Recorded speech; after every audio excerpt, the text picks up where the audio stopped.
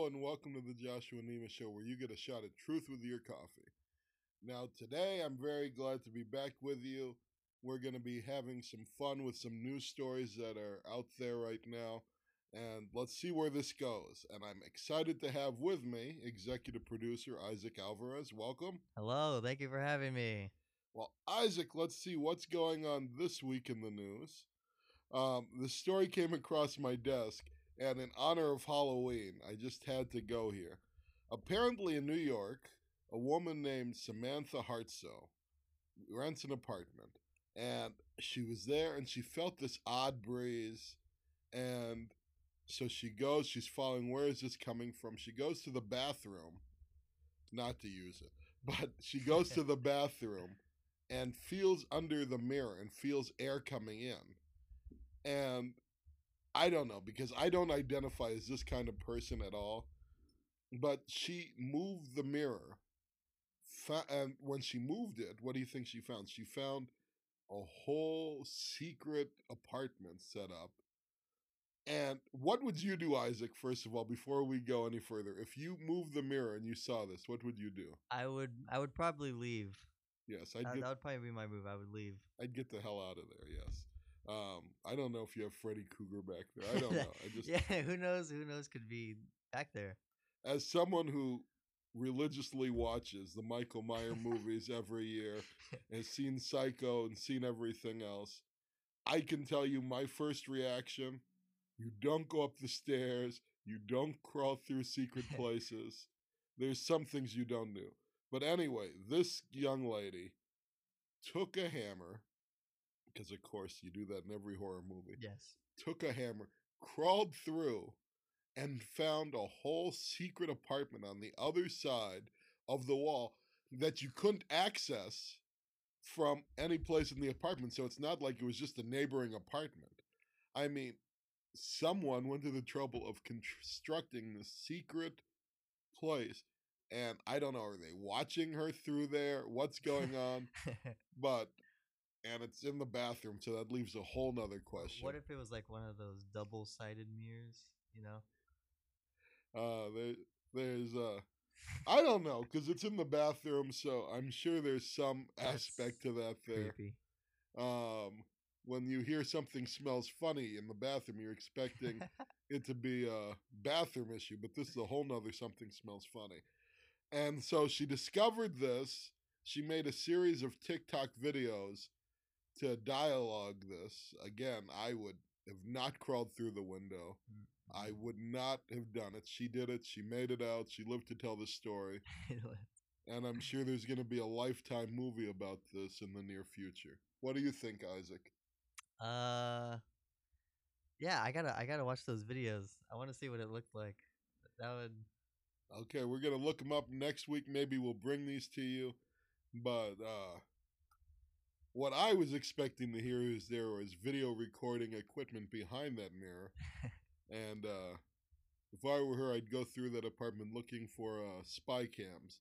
But anyway, good luck for Samantha. She lived through it. But I would definitely be moving. Yes. Now, what's the next story we're looking at, Isaac? Okay, the next story we got is a New Zealand city is taking its official wizard off the payroll after 2 decades. What, you're telling me Harry Potter got a job when he left Hogwarts? I guess so. Somewhere in New Zealand is parting ways with its official city wizard after more than 2 decades. His offensive remarks about women in the local government's new tourism strategy reportedly spelled his doom. And the question is, if this guy was a wizard, how did he not see that coming? I guess he didn't have his crystal ball going. No. But Ian Brackenbury Chanel has been a wizard on the payroll, an official. And I guess this guy holds a record because nowhere else in the world does a city have an official wizard on staff. Yeah. He was making $11,000 a year. That's not that much. He should have used his magic for something a little more. But here he is, and he got in trouble for, I'm going to read his quotes. Oh, he has quotes. He has quotes. And he said this on a local station, and he says, "I love women. I forgive them all the time. I've never struck one yet. Never strike a woman because they bruise too easily in the first place, and they'll tell the neighbors and their friends, and then you're in big trouble." Well, that statement there got him in big trouble, and he got fired. But I mean, the statement alone we could spend time talking about. But that is what brought um, this overgrown Harry Potter, Ian Brackenbury Chanel, to a standstill. Hmm. I want to know. I'd love to apply for this make believe job. Yes. I mean, what community college do you have to flunk out of to I don't become know. I could get myself a a wand wizard? and work my magic, but I don't know. I don't know. But anyway, that's an interesting story. But our next story is probably my personal favorite of this week. Um, Isaac, why don't you tell us what happened here in this story? Okay, so a police in San Diego responding to a break-in at Wells Fargo Bank, and surveillance showed a man in the break room using the microwave. This man was arrested, and there is no word on if he actually had the hot pocket. Now, the question is this. When I was in my early 20s, I got a job as a teller in a bank. and and you're always worried about the masked person coming in and robbing you. And here this guy breaks into a bank. He could get into the vault, try to get his hands on hundreds of thousands of dollars and escape. But what does this guy do? And this tells me that he was on meth or something. Because you break into a bank and you don't go to the vault and get the money. Where do you go? You go into the break room to microwave a hot pocket. Um, and it also tells me it must have been late at night because what I'm picturing is, first of all, probably a homeless man. But second of all, I'm picturing this is around 2 in the morning, someone who's been drunk off their feet, and they're looking for the greasy fix it. Um, I know people usually go to Jack in the Box for that, but apparently this man went to Hot Pocket. If I was gonna break in somewhere, maybe it would be Red Robin or getting my Chinese takeout. But Hot Pocket? So I think this guy has a great argument when he goes to court to argue insanity. Because to eat a Hot Pocket to begin with, but to break into a bank. But Isaac, why don't you play the audio because it's classic for us? Okay, I'll play the audio. Well, police in San Diego responding to a break-in at a Wells Fargo bank, and surveillance showed a man in the break room using the microwave. You did that for a Hot Pocket? Yes. All that for a Hot Pocket. You broke into a bank for a Hot Pocket? Hot Pocket. For a Hot Pocket. Was it worth it? Hell yeah, it's worth it. Yeah, it's worth it. A Hot Pocket? Hell yeah. Okay, I'm sorry, I don't mean to laugh. That man was arrested. No word on if he actually had the hot pocket or not. Poor guy. The quote that'll stick with me for quite a while. Hell yeah, it was worth it. I don't know. This story sounds like something that would sum up 2020 pretty well. Hell yeah, it was worth it for a hot pocket. I know, like, I mean, how would you even get into a Wells Fargo bank when it's closed or whatever? Apparently, a rock through a window. But that's not what I'd be doing if I went into a bank. But God bless this guy. And this guy should have a wonderful contract with Hot Pocket. Because Hot Pocket, if I was the advertising guy in charge of that, I would clip that sound right there and I'd do TV commercials. Yeah. Saying, I would want that guy on my team, yeah. Saying Hot Pocket is so good, and I feel like I'm lying right now, but Hot Pockets are so good that it's worth breaking into a bank to get it. Hell yeah, it's worth it. Yeah. I mean, right there. That to me, that's gold. That's gold. Disgusting, but gold. Disgusting. And if the Hot Pocket story wasn't enough, we're going to up the ante here for you. We have Alex Jones, who apparently has had too much time in isolation during COVID. And he's talking about, I'm going to let you hear it for yourself, but he's talking about how he's going to how he's thinking about eating his neighbor. Isaac, what's going on here? Supposedly he's eyeballing his neighbor and ready to chop him up and eat him, I guess. I'm not going to use this quote because I think it's too good. But unfortunately for me, my neighbor probably only weighs 80 pounds. So I'm not going down that rabbit hole yet. But Alex Jones has spent a lot of thought here, and I want you to hear from him because I'm not sure much else needs to be said. I'll admit it. I will eat my neighbors. I'm not letting my kids die. I'm just going to be honest. My superpower is being honest. I've extrapolated this out, and I won't have to for a few years because I got food and stuff. But I'm literally looking at my neighbors now and going, I'm ready to hang them up and gut them and skin them and chop them up. And you know what? I'm ready. My daughters aren't starving to death. I'll eat my neighbors. See, my superpower is being honest. I'll eat your ass. I will. I'm combat model, optimum self-sufficiency, probably the leader. The point is have you thought about that yet? Because I'm somebody that thought I could fix this, and I'm starting to think about having to eat my neighbors. You think I like sizing up my neighbor, how I'm going to haul him up by a chain and chop his ass up? I'll do it. My children aren't going hungry. I will eat your ass. And that's why I want the globalists to know. I will eat your ass first. I think that could be the new tagline for our show. Whoa.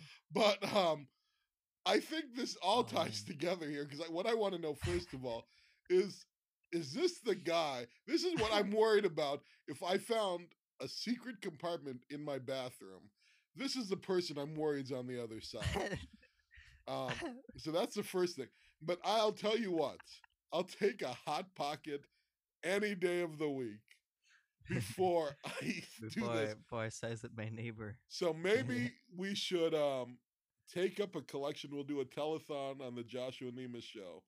And let's buy out the local store's Hot Pockets. We'll send it to Alex Jones. And a word of advice to his neighbor. Get your butt out of there. I mean, how do you look him in the face now? Like, you're listening to him, you hear this, and then the next day you're out watering your lawn, and there he is, looking at you. I don't know. I would get out of there. I would get out too. I mean, we don't know where he actually lives. Maybe we could be his neighbor. Maybe I could be his neighbor. Maybe you could be his neighbor. Maybe he's sizing you up. Well, I guarantee you, if he wants to cross that fence, he's not sizing me up. I know that. No, you're not being sized up. No. I can guarantee you. But if he comes across my fence, he's not going to be going back. I'm not going to be eaten by Alex Jones. But the one positive thing here is the guy did say, Alex said, he has food for the next several years. He said he's got food. So, but if you give him a 3-day weekend, he's a pretty chubby guy there. Give him a 3-day weekend. By Monday, you could be having a problem. Stack them up on Hot Pockets.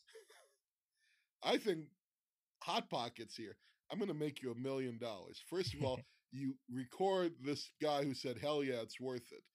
And so that's your first marketing blitz. Second of all, you send this guy, Alex Jones, a case of Hot Pockets. Sell him a pallet of it. And then put a picture up of his neighbor and say, we saved a life. Every Hot Pocket you buy just saved a life. Just saved Alex Jones' neighbor. But I don't know. So we have the window girl, the mirror girl, I should say. We have Hot Pockets. We have Alex Jones. And let's see if we can get a little lighter stories here. Let's see. Was it the hamster one? The hamster. The hamster, yes. This is a very odd story. Let me tell you about this. The headline says a crypto trading hamster does better than Warren Buffett in the S&P 500. And I'll just read you the story here. It says, a hamster, Mr. Gox, Goxx, works out in what is possibly the most high-tech hamster cage in existence. It is designed so that Mr. Gox runs on the hamster wheel. He can select among dozens of cryptocurrencies. Then, deciding between two tunnels, he chooses whether to buy or sell, according to the Twitch account for the hamster. That's wonderful. He has his own Twitch account. I bet it's bigger than a lot of people's. I gotta check that out. His decision is sent over to a real trading platform, and yes, real money is involved. Look, we're not telling you to follow the hamster's financial decisions or that his process is scientific in any way. The human behind the hamster account says. But anyway, they looked into this. They looked into this story, and this guy is doing better than the S&P 100, the S&P 500. Warren Buffett, his trading index is up 20% since June. So this idea that a hamster on a wheel is able to do better than the leading financial voices of our time, I think the apocalypse is here. We have parents storming school board meetings, threatening to kill teachers over masks. We have people breaking in to banks to microwave their Hot Pockets. We have the streets filled with human feces by homeless people. And now we have a hamster that's taking the world by storm in his trading. And before I go forward, I also want to find this hamster and have him make some investment decisions for me so I could retire early. Yes. But I don't know. I think the world's gone crazy. But we've had some interesting stories this week. Isaac, what was your favorite out of that? My favorite one has to be the Hot Pocket one. I think we could agree on that one. Usually we have some debates on here, but I think hands down, the Hot Pocket guy is the hero of the week. Yes. Simply because how could you get a better laugh than that? I just hope that they have a restroom in that jail because he's going to need it. With that, I want to thank you guys for listening. We had a lot of fun. Isaac, thank you for coming on. Thank you for having me. And let's see what next week has in store for us.